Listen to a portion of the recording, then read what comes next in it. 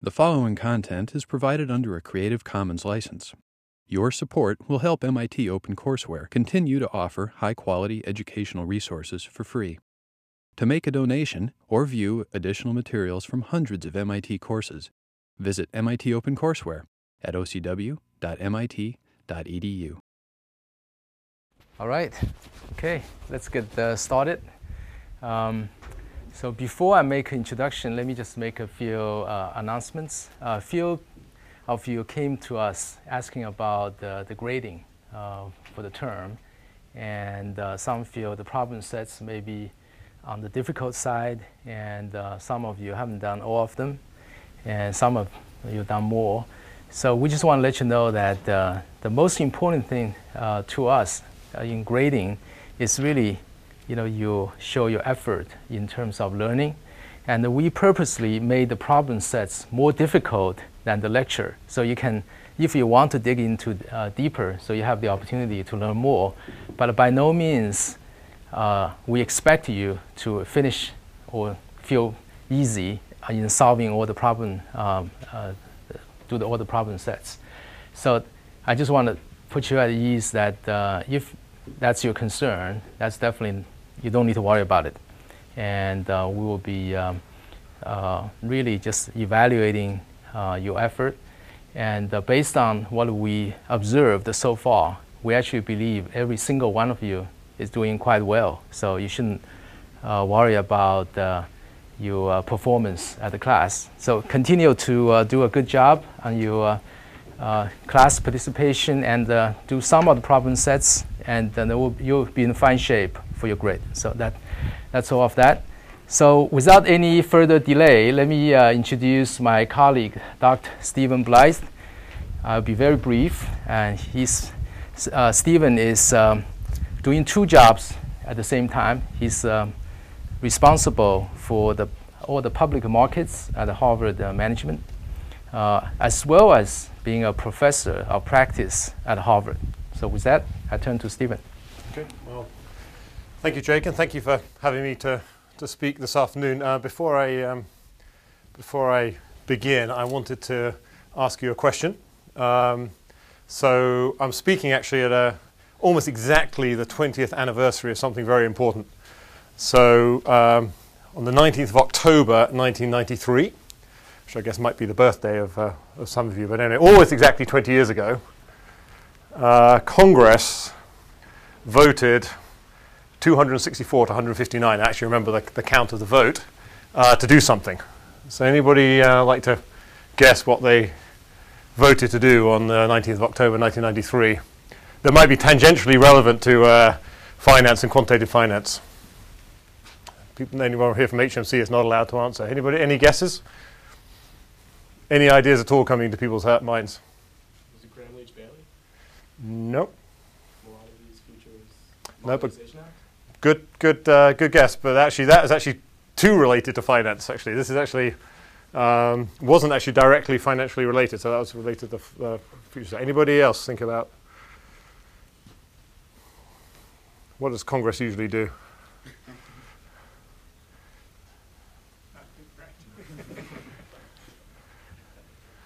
No ideas whatsoever?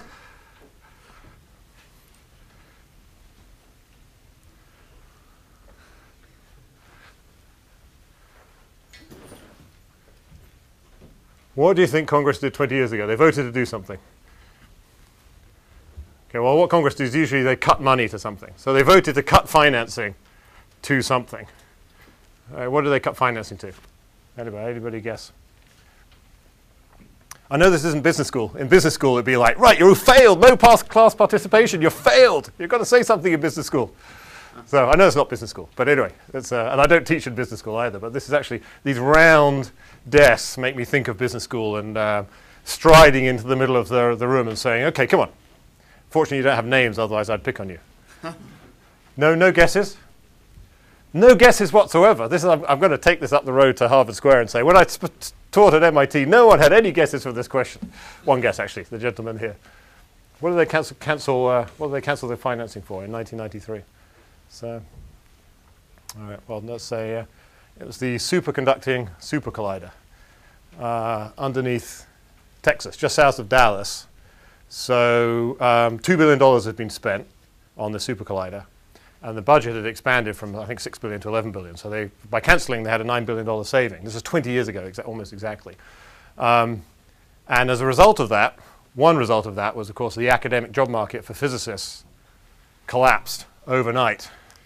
And two of my roommates were theoretical physicists at Harvard, and they basically realized their job prospects in academia had vaporized instantaneously that day. And both of them, within 6 months, had found jobs with Goldman Sachs in New York. And they catalyzed, they and the cohort I've called the superconducting super collider generation. If you ever wondered why people like myself and like Jake, who got PhDs in quantitative subjects around 1992, 1993, all ended up in a financial path, part of it is due to Congress cancelling the superconducting super collider, because this cohort catalyzed this growth in quantitative finance. So actually they created a field, financial engineering, which you are all somewhat interested in by taking this class. Okay, and they also created a career path, quantitative analyst or quant, right, which really did not exist before 1993. Okay, and that growth of mathematical finance, financial engineering, quantitative finance, however you want to look at it, was basically exponential from 1993 up until actually 2008 and the financial crisis, exactly 5 years ago, funnily enough.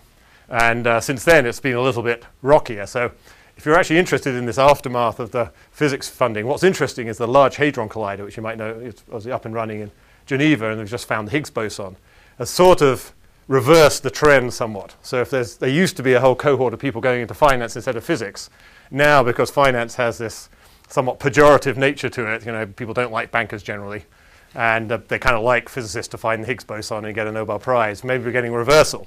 But anyway, we're still in finance. I've as Jake mentioned, I didn't mention, I was originally an academic, so I was actually a mathematics faculty member in London when I got my PhD. I got my PhD from Harvard, and in 1993 I was an academic, and then all my friends, I saw them go to finance, so I followed them, spent a career in New York, and then came back to Harvard in 2006 to run a part of the endowment, and I've also started teaching. So just as a plug, for those of you interested in mathematical finance and applications of mathematical finance, I teach a course at Harvard. It's an upper-level undergraduate course called Applied Quantitative Finance, which, of course, you can cross-register for.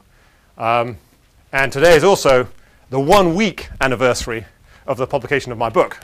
So if you're interested in what my course is about, you can just buy my book. It's only $30. So and I'll sign it, first edition, first printing, first impression book, Introduction to Quantitative Finance.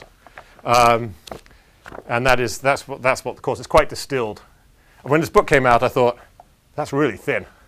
This is like 3 years of my life's work. It just come out. It's very thin, but I like to think it's like whiskey. It's well distilled and highly potent, and you have to sip it and take it bit by bit. Anyway, that is the book of my class, and the genesis of the class was really that when I'd been on Wall Street, and I was a colleague of Jake's at Morgan Stanley, in this rapidly growing quantitative finance field, we encountered on the trading desk in the late 1990s and the early 2000s problems from the real economy, things that we had to trade.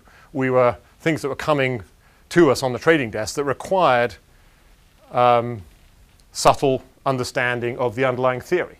So that in essence, we built theoretical framework to solve the problems that were given to us by the financial markets. So that period, especially around the turn of the century, there's a big growth in derivatives markets, which options, futures, forwards, etc., swaps. And we needed to build theoretical tools to tackle them. And that's really what the course was evolved out of, to build the appropriate theoretical framework motivated by the problems we encountered. Why I enthuse about the subject, and I really like teaching the subject, is that there is an impression that quantitative finance is a very arcane and contrived subject, just a whole bunch of PhDs on Wall Street coming up with crazy ideas, and they need complicated mathematics. It's just complicated for the sake of complexity, and the theory is just sort of a contrived theory. But in fact, at the heart of Wall Street is that the real economy demands some of these products by supply and demand. They're actual real participants in the financial markets who want to trade derivatives, and therefore, in order to understand them, you need to develop a theory. So it's actually driven by real examples. That's one part. The other part is that the theory that comes out of it, and in particular the approach I take here, I think is just very elegant. Okay, so there's some subtlety and elegance and beauty to the underlying theory you need to, that comes out of addressing real problems. This course and the way that I teach finance is very probability centric. You probably realized from the lectures you've seen already in this class, there are many different approaches, many different methods that are used in finance.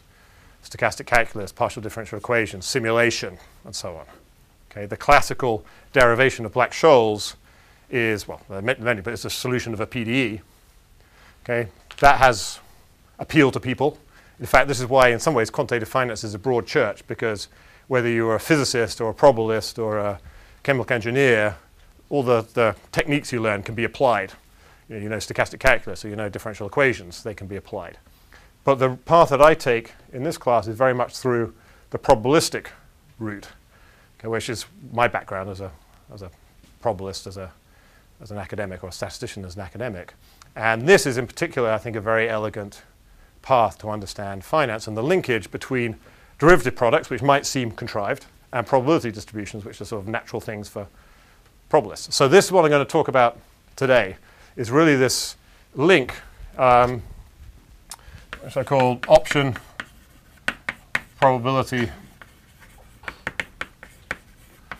duality, which in essence, in its simplest form, is just saying option prices, they're just probability distributions. Therefore, these complicated derivatives that people talk about, all these options, these financial engineers, these quants, these exotics, we're really just talking about probability distributions. And we can go between them, option prices to probability distributions, and back and forth in a very elegant way. And what I love about this subject in particular is that to get to that point where we see this duality does not need a whole framework and infrastructure of complicated definitions or formulae or option pricing formulae or so on. So that's what I'm going to try and do in this hour or so, is introduce this concept of option price probability duality and show how it's sort of a natural, so there's a natural duality that can be seen in a number of different ways. Okay, so we're going to need a few definitions that should be familiar to you. We're going to define three assets. We have a call option, which you know about, a zero coupon bond, it's called a ZCB. This is the one thing I haven't become Americanized on. I still call this Z. It's other things I've become. And then a digital option. Okay. All right, so what are they? Well, they're all going to be defined by their payout at maturity. Okay, so we're going to have some maturity capital T and some underlying asset S, the stock with some price ST. Okay, so we know that the call option has payout at T, so let's call payout at T. So T is some fixed time in the future, and we'll change it in the future with some fixed time. This is simply the max of ST minus K and 0. Okay, that's the call option. You know, you can go through the right to buy, etc., but clearly it's just value at maturity is just the max of ST minus K and 0. The zero coupon bond with maturity T is just something that's worth 1 at time T, so that's just payout 1. That's definition. So you can think of these all as definitions. And then the digital option is just the indicator function of ST being greater than K. Okay, so here, T is the maturity, K is the strike. Okay, so T maturity, K is strike. Okay, and these are three assets. So this is in some sense the payout function. Okay, all derivative products can be defined in terms of a function. Well, not all of them. Many derivative products can be defined just a function of st. And here are three functions of st. Here's the identity one. Okay, and then I'm just going to get notation for their price at t less than or equal to t. We can think about little t as current time today, or we can think of it as some future time between now and capital T. And I'm just going to introduce notation. Every different finance book uses different notations, so just it's just C for call price with strike K at little t with maturity big T. Okay, just that notation. The zero coupon bond, the price at little t, let's call that Z. Okay, that's the price at little t. And the digital, we'll just call that D. Okay, so this is what we're gonna set this up. The notation, actually, you could have a whole lecture on why notation, different notation. K and capital T are actually embedded in the terms of the contract. Little t is my calendar time. So you might sort of think, why don't you put K and capital T somewhere else? Well, when you get actually to modeling derivatives, you like to be moving both maturity and a forward time and calendar time. That's why I just write it like that, but there's no. Okay, so C sub K, little t, big T, is the price at time little t of a call with maturity capital T and strike K. Okay. Right, Black-Scholes and other option pricing formulae are all about determining this, right, for t less than t. Okay, because clearly we know that the price at maturity is simply the payout, right? I mean, that's, again, just a definition. Okay, so that's trivial, but we want to find out what the price is at little t. Okay, so that's a whole path of finance. Black-Scholes and other option pricing methodology is working out this, but we're actually going to go down a different route. Okay. Right, so what we're going to do, we are going to construct a portfolio. So we'll consider as a portfolio of what? We're going to consist of two calls. Okay, we're going to have lambda calls with strike K. Okay, so just this amount holding of, and everything is going to be with maturity capital T. So lambda calls with strike K and maturity T, and minus lambda calls with strike K plus 1 over lambda. Okay, so we'll just consider that portfolio. It consists of two options. All right, well, its price at T, well, that's easy. Let's just write it in terms of what is lambda times the price of the call with strike K minus lambda call with strike K plus 1 over lambda. Okay, that's just by definition. That's its price at T. Okay, well, let's look at its payout at time capital T graphically. Right. Okay, so we know about call options. Right, the payout function is just the hockey stick shape, clearly. That's confusing to people from the UK because in the UK, hockey means field hockey, not ice hockey. And of course, hockey stick shape and field hockey looks very different. Anyway, that's you understand what the payout of a call is. Clearly, this payout function of a call looks like this. Right? Okay. Well, putting this payout of lambda calls at strike K minus lambda calls at strike K plus 1 over lambda. Let's assume lambda is positive for the time being. What does it look like? Well, it's 0 below K. It's flat above K plus 1 over lambda. It has slope lambda. Okay, and has value 1 here. Okay. All right, you should be able to see that easily. Okay, so that's the payout. This is called a call spread. Right? Just the spread between two calls. Okay, it has this payout function. Okay, so natural thing to do here, it being a mathematics class, let's take limits. Just let lambda tend to infinity. Okay, so okay, well then this becomes the partial derivative of the call price with respect to K, or the negative of it. So this tends to minus, okay. Right, let's just Okay, so that's that. And then this, of course, as lambda goes to infinity, this stays at 1. So this tends to a payout function that looks like that. Okay. All right. Okay, so this is easy calculus. This is just by inspection. Right. Okay, so this clearly is the payout of the digital. Right, so.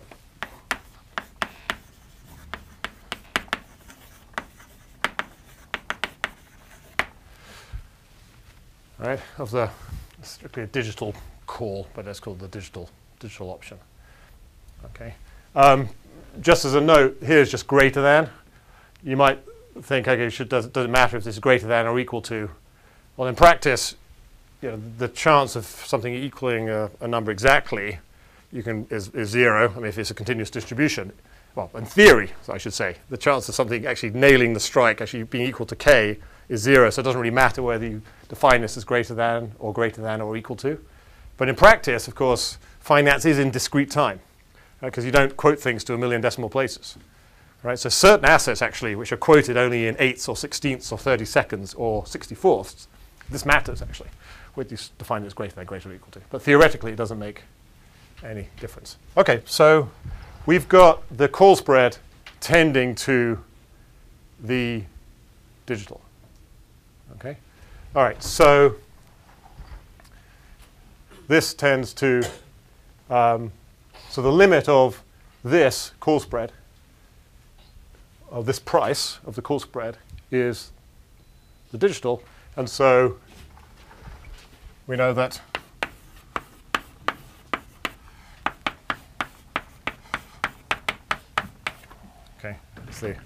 this is the price at t, this is the payout at capital T.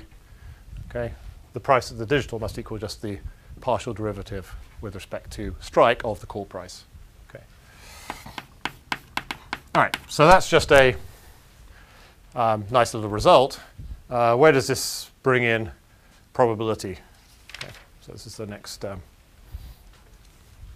Okay, so this is where we'll make one assumption. And it's actually a very important and fundamental assumption. And it's fundamental because it's called the fundamental theorem of finance, or the fundamental theorem of asset prices. So I call this FTAP, fundamental theorem of asset pricing.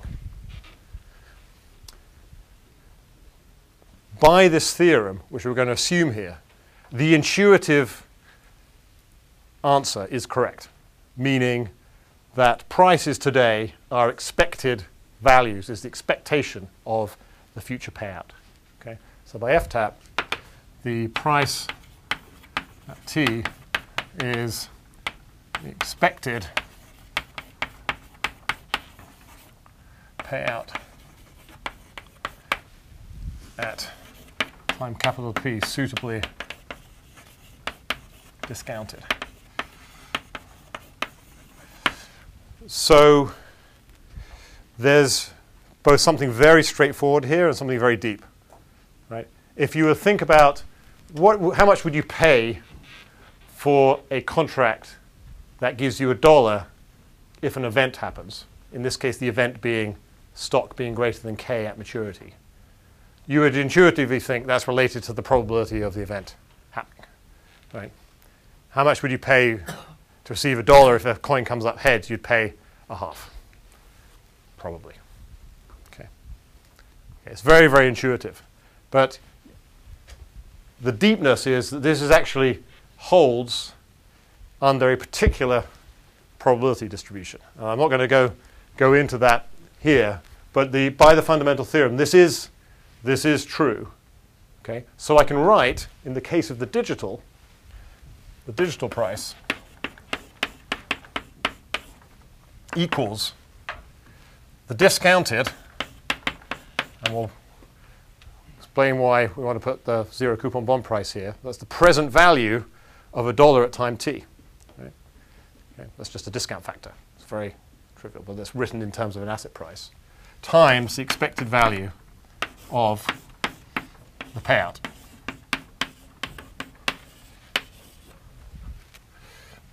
Okay,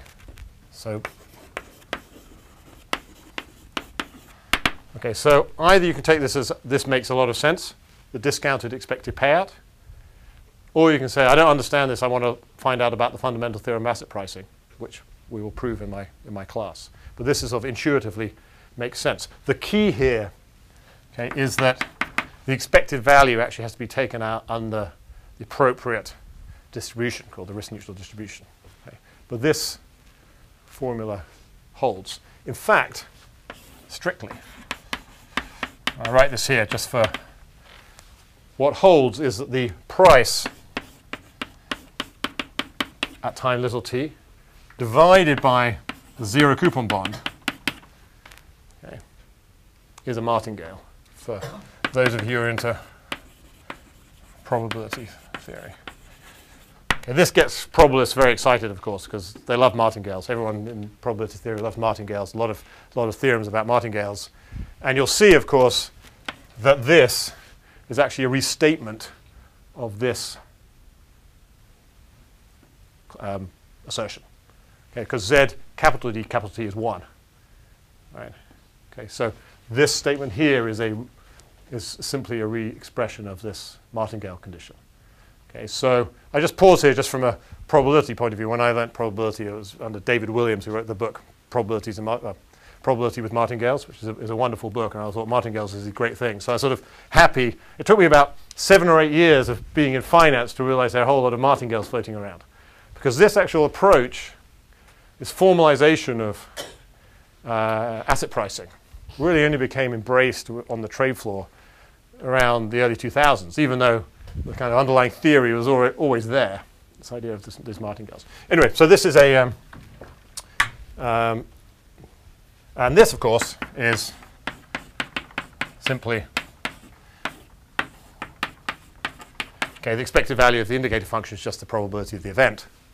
Okay.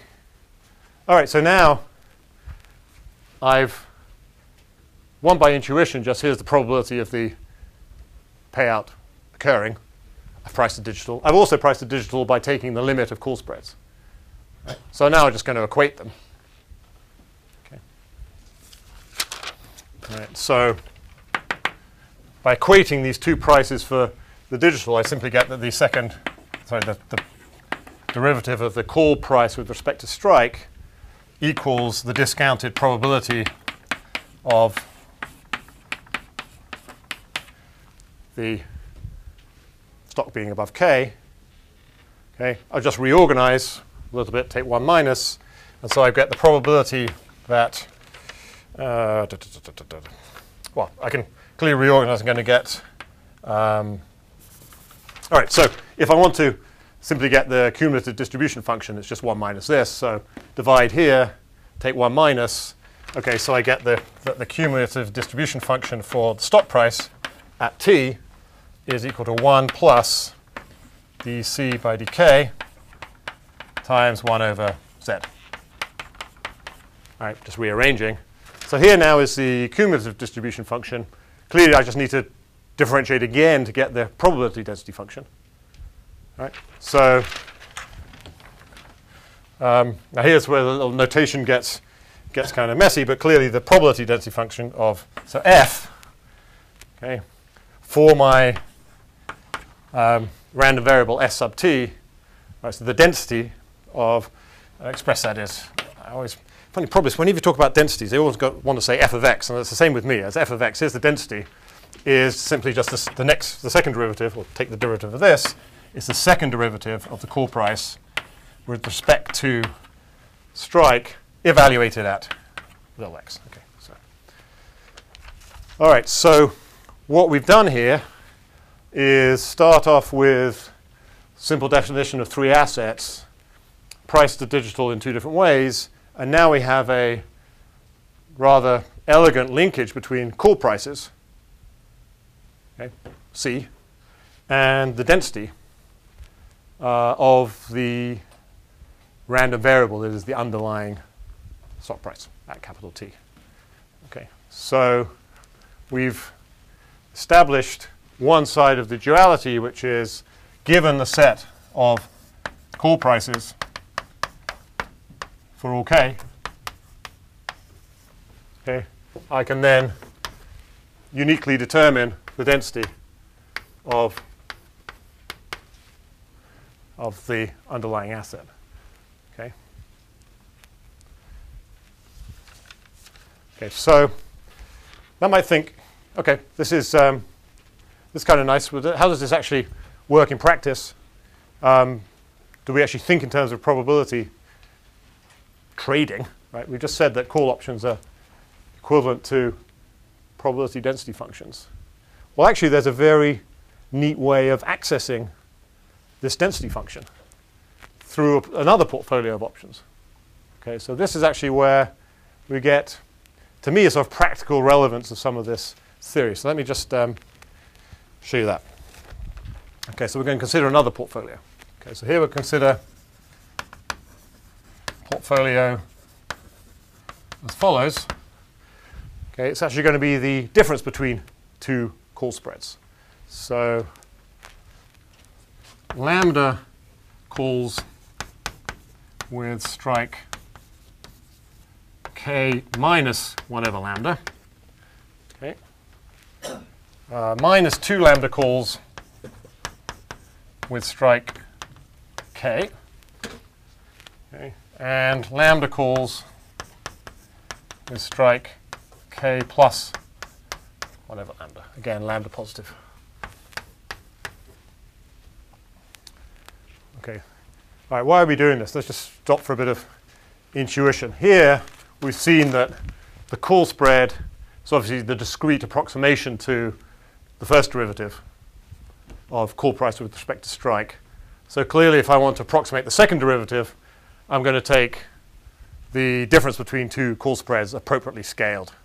Okay, you know I'm going to have there's going to have to be another lambda coming in here at some point. This is just the difference between two call spreads, so that's the difference between two approximations of the first derivative. So I'm going to have to scale by lambda in order to approximate the second derivative. Okay, so this is actually called a call butterfly.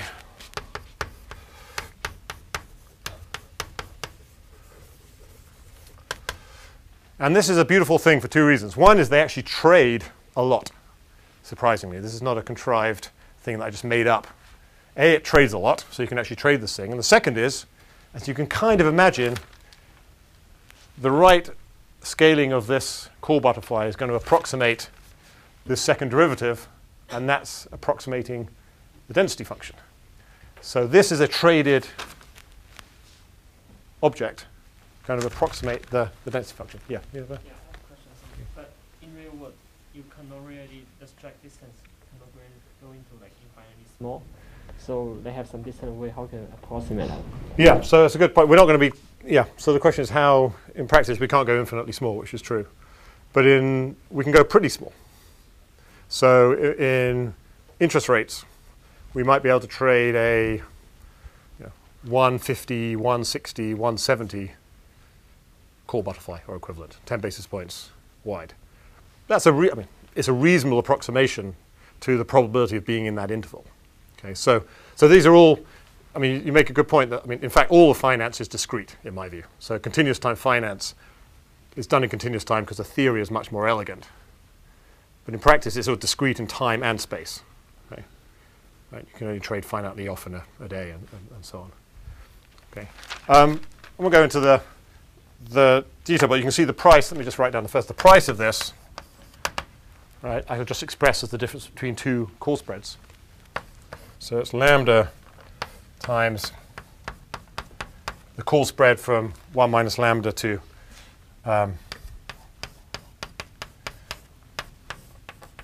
k. So k1 minus lambda to k minus the call spread from k to k plus 1 over lambda.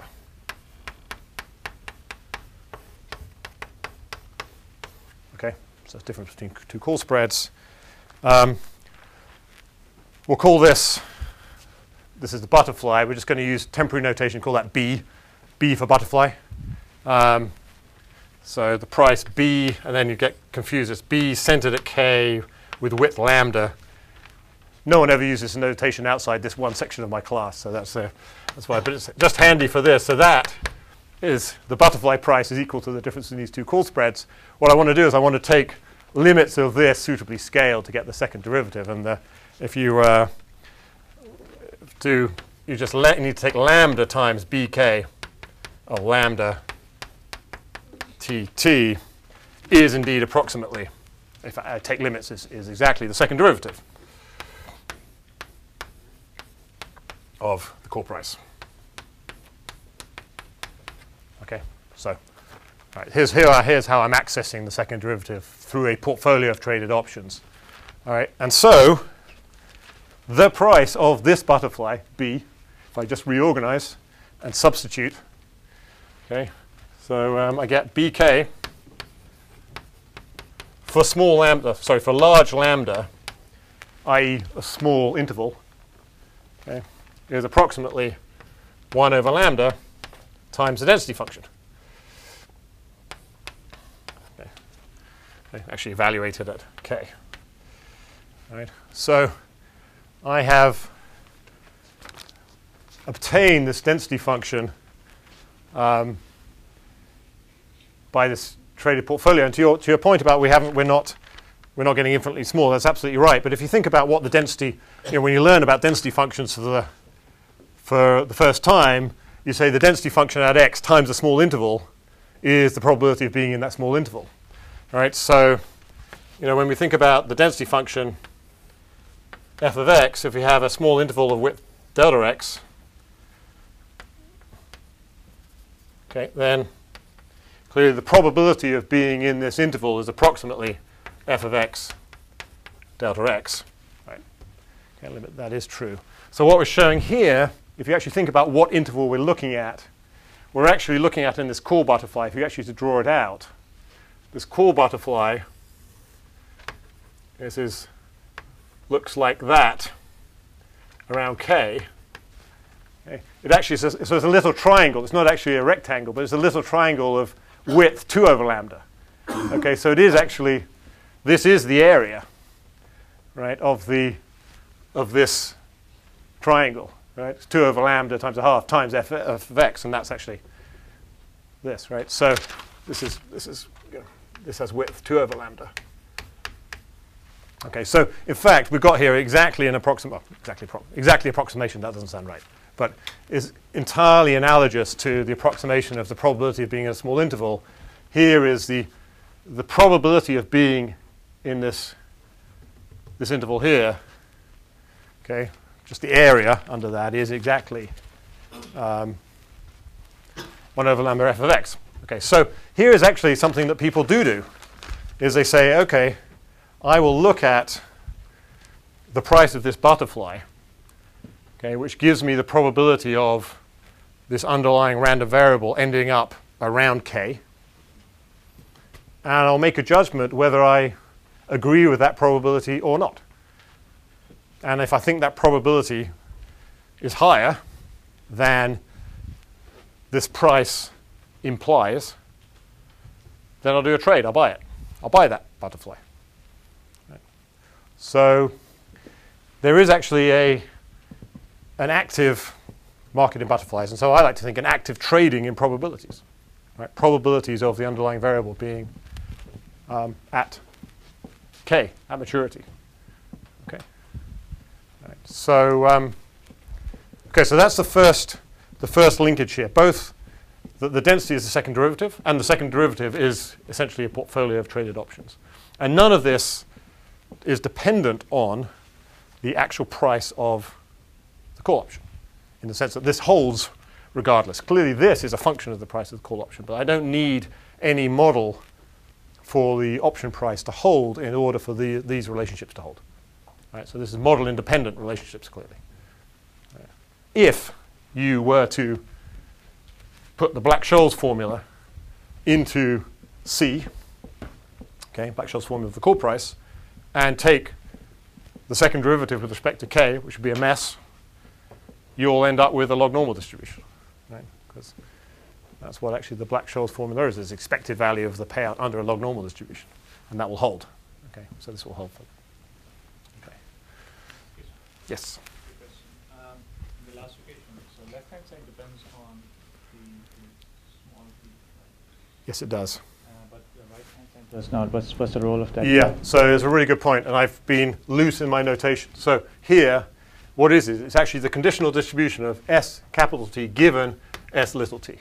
So this is the conditional distribution given that we're currently at time little t with price S little t, or for the distribution at time capital T. So that's where it comes in. It's absolutely right. So in fact, a lot of this expected value, right, strictly should be conditional on ST. Okay? This probability is a probability conditional on ST. Absolutely. Okay. And in fact, this martingale condition is the martingales with respect to S. T. Okay. Well, we may. Okay. So that's where the little t comes in.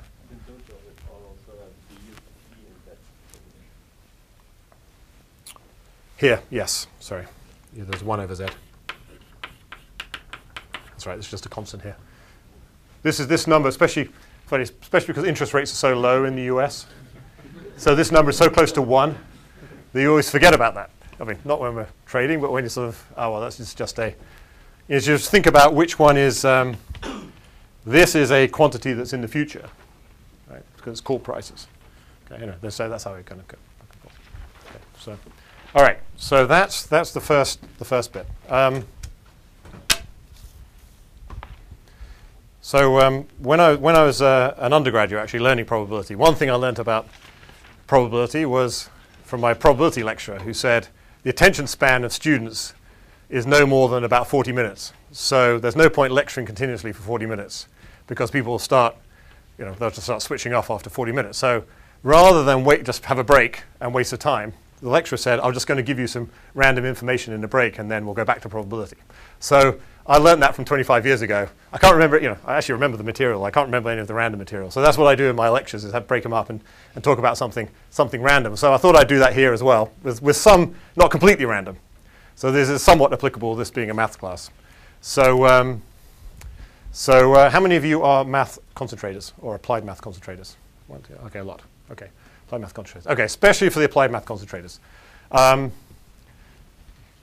Going straight to the conclusion. Your entire syllabus was generated at Cambridge University. That's the conclusion. So anyway, here's the story.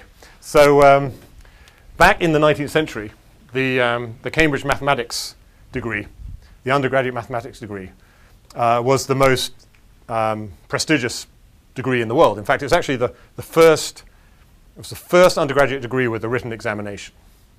It was Cambridge mathematics, so they have a lot to be responsible for. And each year, people took the exam, and they were ranked, and that ranking was published in the Times of London, so the national newspaper.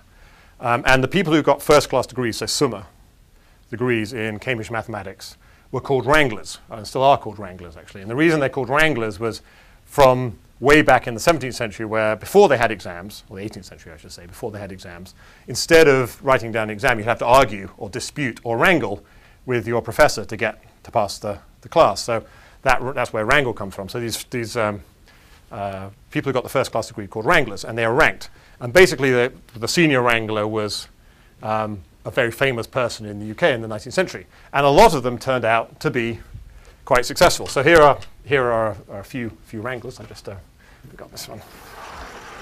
I can't reach that up there, can I? So some of them you might recognize.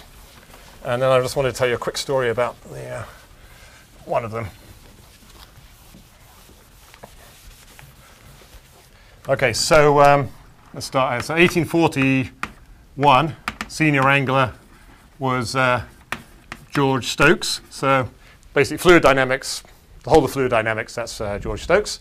1854, second wrangler. This is who was the first wrangler? The second wrangler was James Maxwell. So electrodynamics, Maxwell equations. He was the second. I mean, I can't quite work out who was the first. 1880, the second wrangler was J.J. Thomson. So electrons, atomic physics. That comes out of he was only second. 1865, senior wrangler Lord Rayleigh. So he was the the sky is blue. He was first. Okay, so they're a pretty good bunch. So the best story of 1845 are going back. The second wrangler was Lord Kelvin. So absolute zero, amongst other things, of course, but yeah, absolute zero. He was second wrangler. And the great story about him, he was the most talented mathematician of the decade. And he was such a lock for senior wrangler that, and I actually read the biography, so this is a sort of true statement, so that he sent his servant to the Senate House where these things were being read out and with a request, tell me who is second wrangler. And the servant came back and said, you, sir. And because he was such a lock to be first wrangler. And in fact, what happened was a question on the mathematical exam was a theorem that he had proved 2 years before in the Cambridge Mathematical Journal. So his theorem was set on the exam, but of course he had not memorized it. So he had to reprove it, whereas the person who became senior wrangler had memorized the proof and was able to regenerate it. And in those days, there was a lot of cramming to be done in these exams. So the guy who, Stephen Parkinson, was senior wrangler. He went on to be FRS and eminent, but so he wasn't. So anyway, so here you go. Here's the applied math syllabus. Here's a couple of other ones which I really liked. So 1904, John Maynard Keynes was 12th wrangler. Now, I can tell this story either way, depending on whether I'm in an audience of economists or audience of mathematicians. Since I'm in an audience of mathematicians, I like to say, look, the greatest economist was so poor at mathematics, he only managed to be 12th wrangler. There are 11 better mathematicians in the UK in that year. So he was obviously not that great. If I was talking to economists, I would say, this guy was so brilliant that his main field was economics, and yet, as part-time, he was able to be the 12th best mathematician in the UK. So anyway. All right, so the last one I wanted to talk about, 1879. All right, here's a quiz. This one you have to have some answers for. Okay, so 1980 something. I can't remember what it is. Okay, so here's 1, here's 2, here's 3. Right? I'm going to give you 1 and 2. You've got to fill in 3. Right? You're probably not going to be able to get this one yet, but anyway. So this is Andrew Allen, senior wrangler, George Walker, second wrangler, and number 3 over the question. Okay, so that's the question. 1980, Hakeem Olajuwon, Sam Bowie, question mark. Okay, who's question mark? Do we know which sport these people play?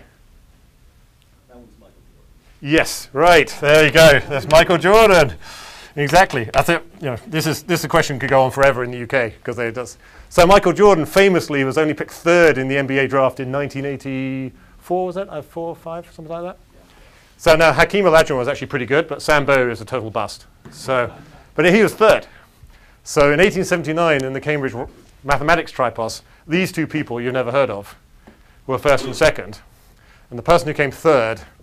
You've probably heard of. I mean, this is more of a statistics thing. People know about correlation? What's the correlation? Who's the correlation coefficient named after? Pearson.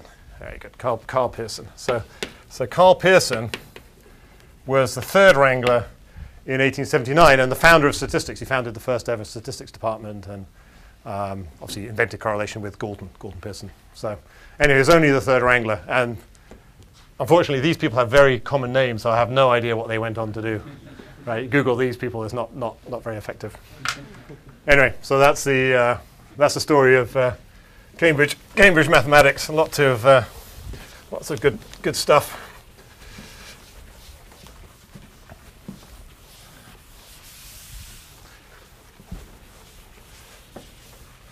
All right, so the last half hour, I just want to go the other way.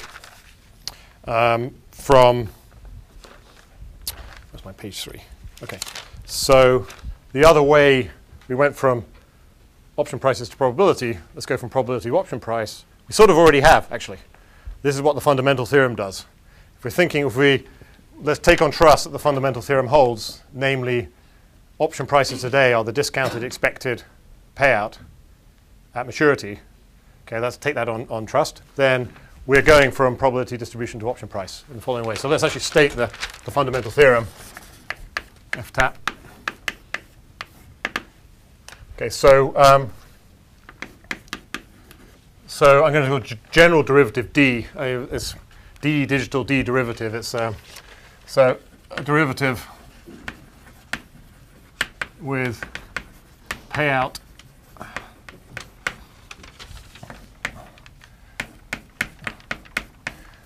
at T. So this could be the digital payout, it could be the call option payout, it could be 1, and price. Right. Okay, so often we actually think about the payout function as just a simple function of the stock price. But this notation is useful when we think about the prices being martingales. Okay. Then, what is F tap? D, the ratio of the price to the 0 coupon bond is a martingale. In other words, is the expected value under the special distribution, risk neutral distribution, of the payout at maturity. And to your point, it's conditional on ST. So this is the proper statement. So this is the fundamental theorem of asset prices. In words, it's saying this ratio is a martingale with respect to the stock price under the risk neutral distribution. Okay. Okay. That's the statement of the fundamental theorem. This is actually rather neat to prove in the binomial tree, two-state world. It's very, very difficult to prove in continuous time. This is Harrison and Krebs in 1979. It's a proof that, however many times you look at it, you're only probably going to get through the 2 or 3 pages before thinking, okay, that's hard, but it's done. Sorry.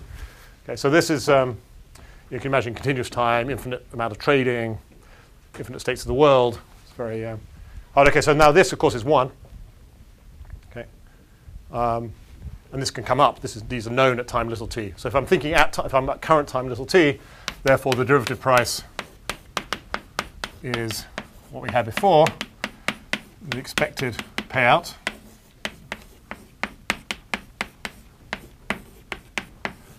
okay.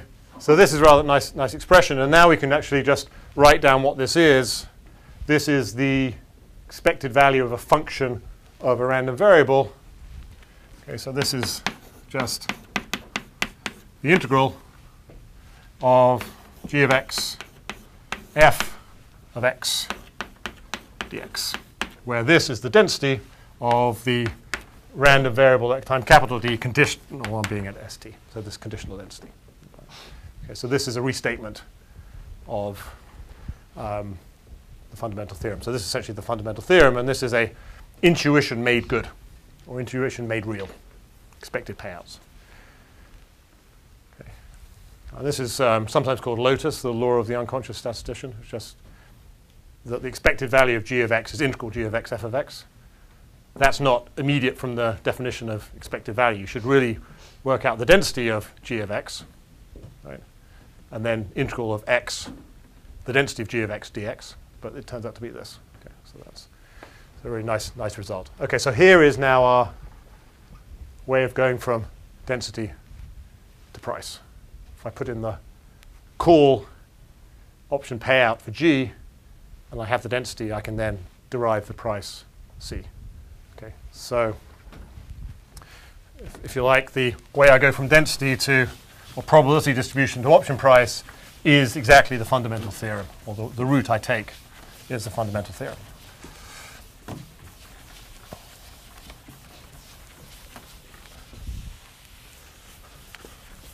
Okay, so FTAP, fundamental theorem of asset pricing, means I can go from the probability density to the price of a derivative for any derivative. Okay. All right. Okay, so now we can go either way. Density to derivative, or call price to density. You might say, well, hang on a sec, we've only gone from, we need the call prices to get the density. Well, of course, we can go via an intermediate step, right? So to get from the call price to an arbitrary derivative price, I just go via the density, right? So in particular, and this is restating, knowledge of all the call prices, okay, for all k, okay, determines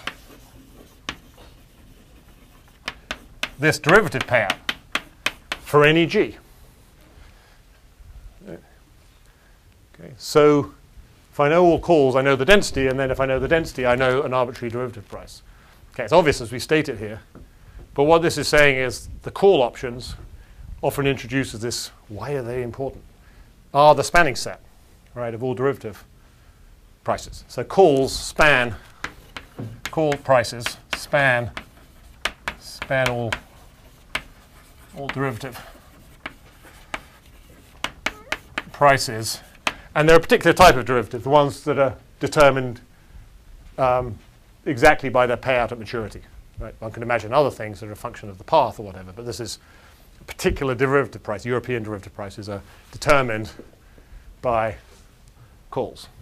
Okay, so that's kind of nice, sort of obvious, well, or it's elegant. There are two other ways of looking at this, though. Right? If I think about my function g, right? So consider function g. Okay, so that determines my derivative. So it defines the derivative by its payout at maturity. Let's just graph it. Okay. Okay, so it might look. Let's assume first it's piecewise linear, right? So it looks like.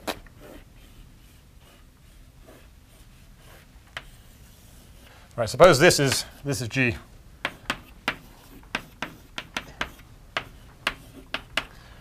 Okay. Well, you can kind of see I can replicate this portfolio, or this option, by a portfolio of calls. In fact, a linear combination of calls. Right? I have no calls, but if this is, say, K1, this is K2, K3, K4, K5, etc. Okay, you can see what the portfolio of calls will be in order to replicate this payout at maturity. Right? It'll be a certain amount of calls with strike K1 so that the slope is right, minus a certain amount of K2 to get this slope, plus a certain amount of K3, minus K4, minus K5, plus K6, etc. So in this case, so for piecewise linear G, replicating portfolio of calls is obvious. Okay. All right, so if I can replicate the payout exactly at maturity, the price at time little t of this derivative must be the price at little t of the replicating portfolio. That's actually I'll do that early on in my class, and of the 100 people, everyone's like, okay, that makes sense. And someone says, does that always have to be the case? And it's actually a really, really good question. Now here I was about to just hand wave over it. Is it the case that if I have one derivative contract with this payout at maturity, okay, and I have a linear combination of calls with the identical payout at maturity, capital T, must these two portfolios have the same value at little t? Well, one would think so, because it's right. They're both the same at maturity, so they must both be the same thing. They're just constructed differently. And the assumption of no arbitrage, which sort of underpins everything in some sense, what we're doing, would allow you to say, yes, indeed, that is true. Right? And in fact, it's actually the fundamental of finance. Right? If two things are worth $1 in a year's time, they've got to be worth the same today. Right? That's what we're saying. If you can match the portfolio at T, that is actually the definition of, it follows immediately from no arbitrage. What has been interesting in finance, especially since 2008, is that this assumption has broken down. In other words, I can hold a portfolio of things when aggregated have exactly this payout against an option with exactly this payout and be paid for that. Okay. And this is actually it's a very fascinating thing to think about the dynamics of financial markets when arbitrage can break down. What is the main theme here is that when capital T is a long way in the future, 10 years, 20 years, there's nothing to stop the price of the option and the replicating portfolio going arbitrarily wide other than people believing that it has to be equal. The only way that you can guarantee the two things to be equal is by holding it until capital T, right? For 10 years, for 20 years. In the meantime, those prices can move, empirically they've been shown to move away from each other. Right? So it's actually a sort of a deep economic question here. It's like if there is the presence of arbitrage in the markets, then the arbitrage can be arbitrarily big. Right? I mean, because you're saying there's not enough capital or there's not enough risk capital for people to come in and say, okay, these two things have to be worth the same in 10 years' time. Therefore, I'm prepared to buy one $1 cheaper than the other. It's actually a question really of relevance to the Harvard Endowment. We're a long-term investor. You say, why doesn't the Harvard Endowment, if these two things are $1 apart, buy the thing that's $1 cheaper and just hold them for 10 years, make the dollar? Well, we'd like to, but if we think that they're going to be $1 apart and they're going to go to $10 apart, we don't want to buy them at $1 apart. We want to buy them at $10 apart. I mean, yes, we're a long-term investor, but we care about our annual returns or 5-year returns. Suppose this is a 20-year trade. So this is very prevalent when these things are 20 years out. Anyway, it's a little bit it's a foundational issue. It's a thing where it could shake the foundational underpinnings of quantitative finance if you don't allow this replicating portfolio to have the same price as the actual option. But mathematically, you can see that you can replicate it, certainly at capital T, and therefore the price at time little t is just the linear combination of call prices. Okay, so let's assume that, and then obviously continuous function can be arbitrarily well approximated by piecewise linear function. Therefore, any function at time, any function with this form, a derivative with a payout of that form can be replicated by a portfolio of call options. So we can sort of hand wave to kind of say this must be true, that calls are a spanning set. Okay. There's another way to look at it, which is I just like from calculus, where we can actually make explicit what this portfolio of calls looks like in the arbitrary case. Okay, so let me just do that. So you can sort of see, okay, there must be a linear combination by this for a piecewise linear. Therefore, in the limit, any continuous function must be able to be replicated by calls. How many of each? Well, it's actually a very, very simple result.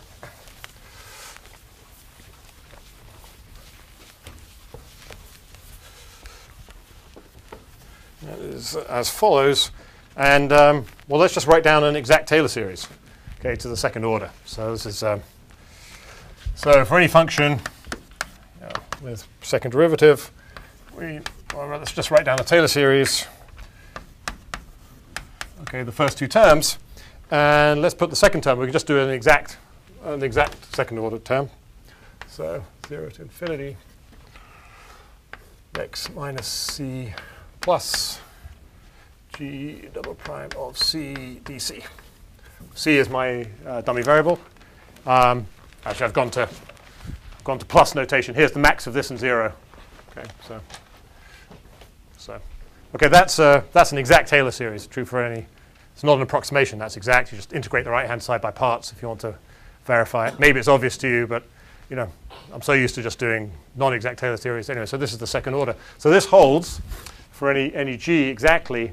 And now we're just going to make one little change, which sort of might make obvious what we're trying to do. I'm just going to take this dummy variable c, which we're integrating over from 0 to infinity, and just call it k. Okay, certainly do that. All right, this now looks like the payout of a call. Right. Okay. It's the payout of the call price. Now, I don't want to be integrating. Remember, if I want to actually get the call price, I take the expected value of this. I integrate x over x with respect to its density. Right? This is g of my payout function of x here.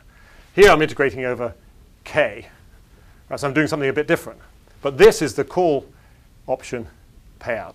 Right? So this holds. It's a linear equation, obviously. And of course, expectation is a linear operator. So I'm just going to take, well, I'm going to do two steps. First of all, I'm just going to replace x with my random variable s sub t. Okay. So that I can do. This also holds. And formally, of course, s sub t is a random variable, so it's a function from the sample space of the real line. But if this holds for every point on the sample space, right? So I can write down this equation between random variables.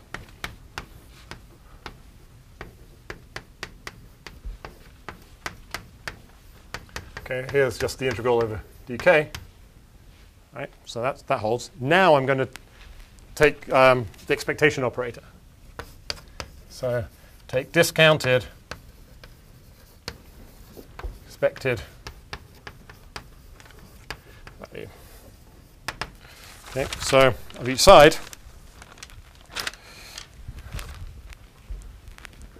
So in other words, what is my operator at each side? It looks like ZTT expected value of given ST. Right? Okay, so well, this one is the discounted expected value. That's the price. Right. Right. So this becomes the price of the derivative with payout at maturity G. All right, what do we have here? Well, first we've got a constant. All right, so we've got a constant times okay,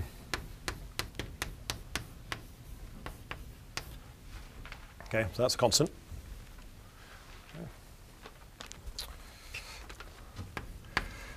Okay, now we've got the discounted expected stock price. Okay, a little bit of thought on the terms of the fundamental theorem will show you that the discounted expected stock price under this operator is the current stock price. It's actually it's not non-trivial, but just think of the stock itself as a derivative, right, with payout S, and apply the fundamental theorem. Okay, this has to be the case, because the replicating portfolio of the stock is just a holding of the stock. Right. Okay, plus, and then we just take the integral, so the expectation inside the integral.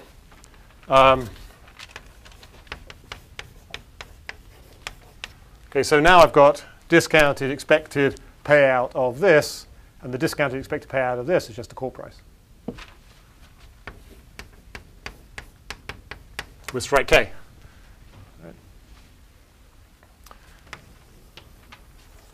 Okay, so I really like this formula. I mean, in some sense, it's nothing too complicated about how to derive it, but it says explicitly now, how do I replicate an arbitrary derivative product with payout G of X, or G of S at maturity? Well, it's clear. I replicate it by G0, 0 coupon bonds. Okay, so I have G0 of 0 coupon bonds. That's this. I have G prime 0 of stock. That's this.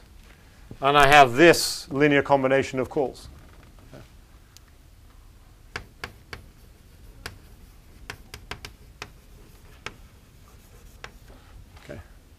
All right, so there is, it's kind of makes sense, right? You want the 0 coupon bond amount is just the intercept of G.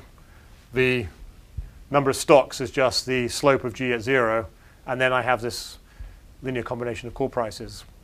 Okay, and I've just proved that by taking this and taking expected values. Okay. All right, so this is sort of a looking at the duality of call option prices and probabilities in different ways, but then also how calls span everything. So the calls in some sense are the primitive information. Once I know all call option prices, I know the probability distribution exactly. Okay. So there are a couple of sort of interesting further questions you might want to pose. We seem to have done everything here with regard to the distribution at time capital T, and that's true. I know all the calls. I know the distribution at time capital T. I know all the calls. I know the price of any option with a payout defined solely by a function at capital T. But I said nothing about the path that takes the stock from today until capital T. So I'm just going to leave you with two things to think about. Actually, it's one thing to think about. Two people thought about it a lot. Okay, it's the following question, which now will start transitioning into stochastic calculus and stochastic processes a little bit. Okay, so we know, let's just imagine 2 times. All right. So suppose we know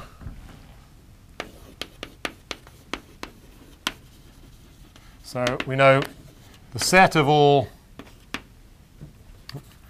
call prices with maturity T1, okay, for all k, and the set of all call prices with maturity T2 for all k.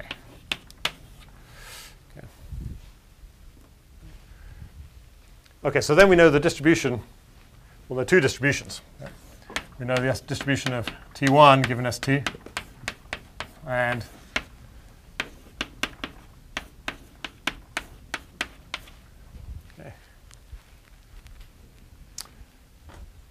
but do we know the distribution of the stock at T2 given T1?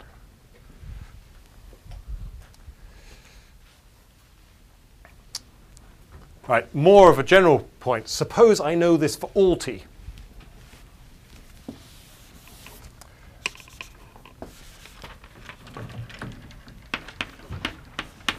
Let's put T0 here. Okay, I know all option prices of all maturities and all strikes. Okay. Can I determine the stochastic process for ST?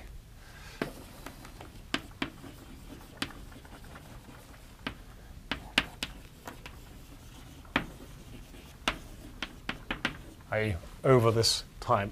Is the underlying stochastic process for the stock price fully determined by knowing all call option prices for all strikes and all maturities? Okay. The marginal distributions or the conditional distributions for all maturities are determined because we know that here. Okay. Well, you probably see this is a rephrasing of sort of a finite dimensional problem from probability. The answer is no.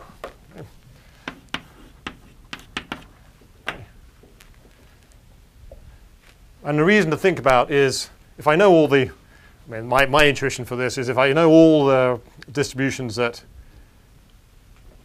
think about just a denser and denser grid of times that I know the distribution, we're getting closer and closer. I can still allow the stock to flip instantaneously, quickly. Imagine they're all essentially symmetric distributions and they're all roughly the same, expanding out. I can imagine the stock flipping discontinuously, right, over an arbitrarily small time interval. So without a constraint on the continuity of this process or mathematical constraints on this process, you can't determine the actual process for the stock, even given all the option prices, call option prices. Kind of a, okay, so there are 2, so typically Emmanuel Derman, who was at Goldman Sachs, now at Columbia, and Bruno Dupire, who's I think still at Bloomberg. This is the early 90s. Basically determined the conditions that you need. And basically the conditions are this, just the stock has to be a diffusion process. If it is a diffusion process, the random term as a Brownian motion, then it is actually fully determined. Okay, and there's a really nice, elegant result. So this is what gets mathematically quite nice and a little tricky. But there's a practical implication of this as well, which is, in practice, I will know a finite subset of call options. Those prices will be available to me in the market. Okay, so they will be given. Okay, so one thing I know for sure is that even with a very densely set of call option prices, there will be some other derivative prices whose price is not exactly determined by that set of calls. Because in particular, I know that the set of calls does not determine the underlying stochastic process, even if I knew all of them.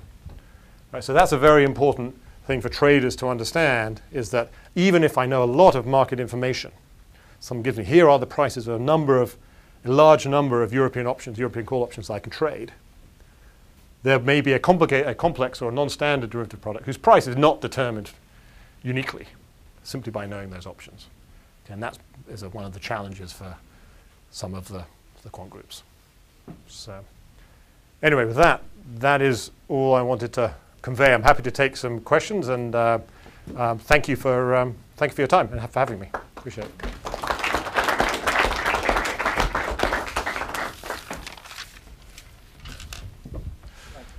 Yeah, I had questions about. I was just wondering. So you said the call or set of all calls basically spans space of all possible payouts, right? Yes. So I was just wondering, maybe if we could change and select some other such basis for spanning it.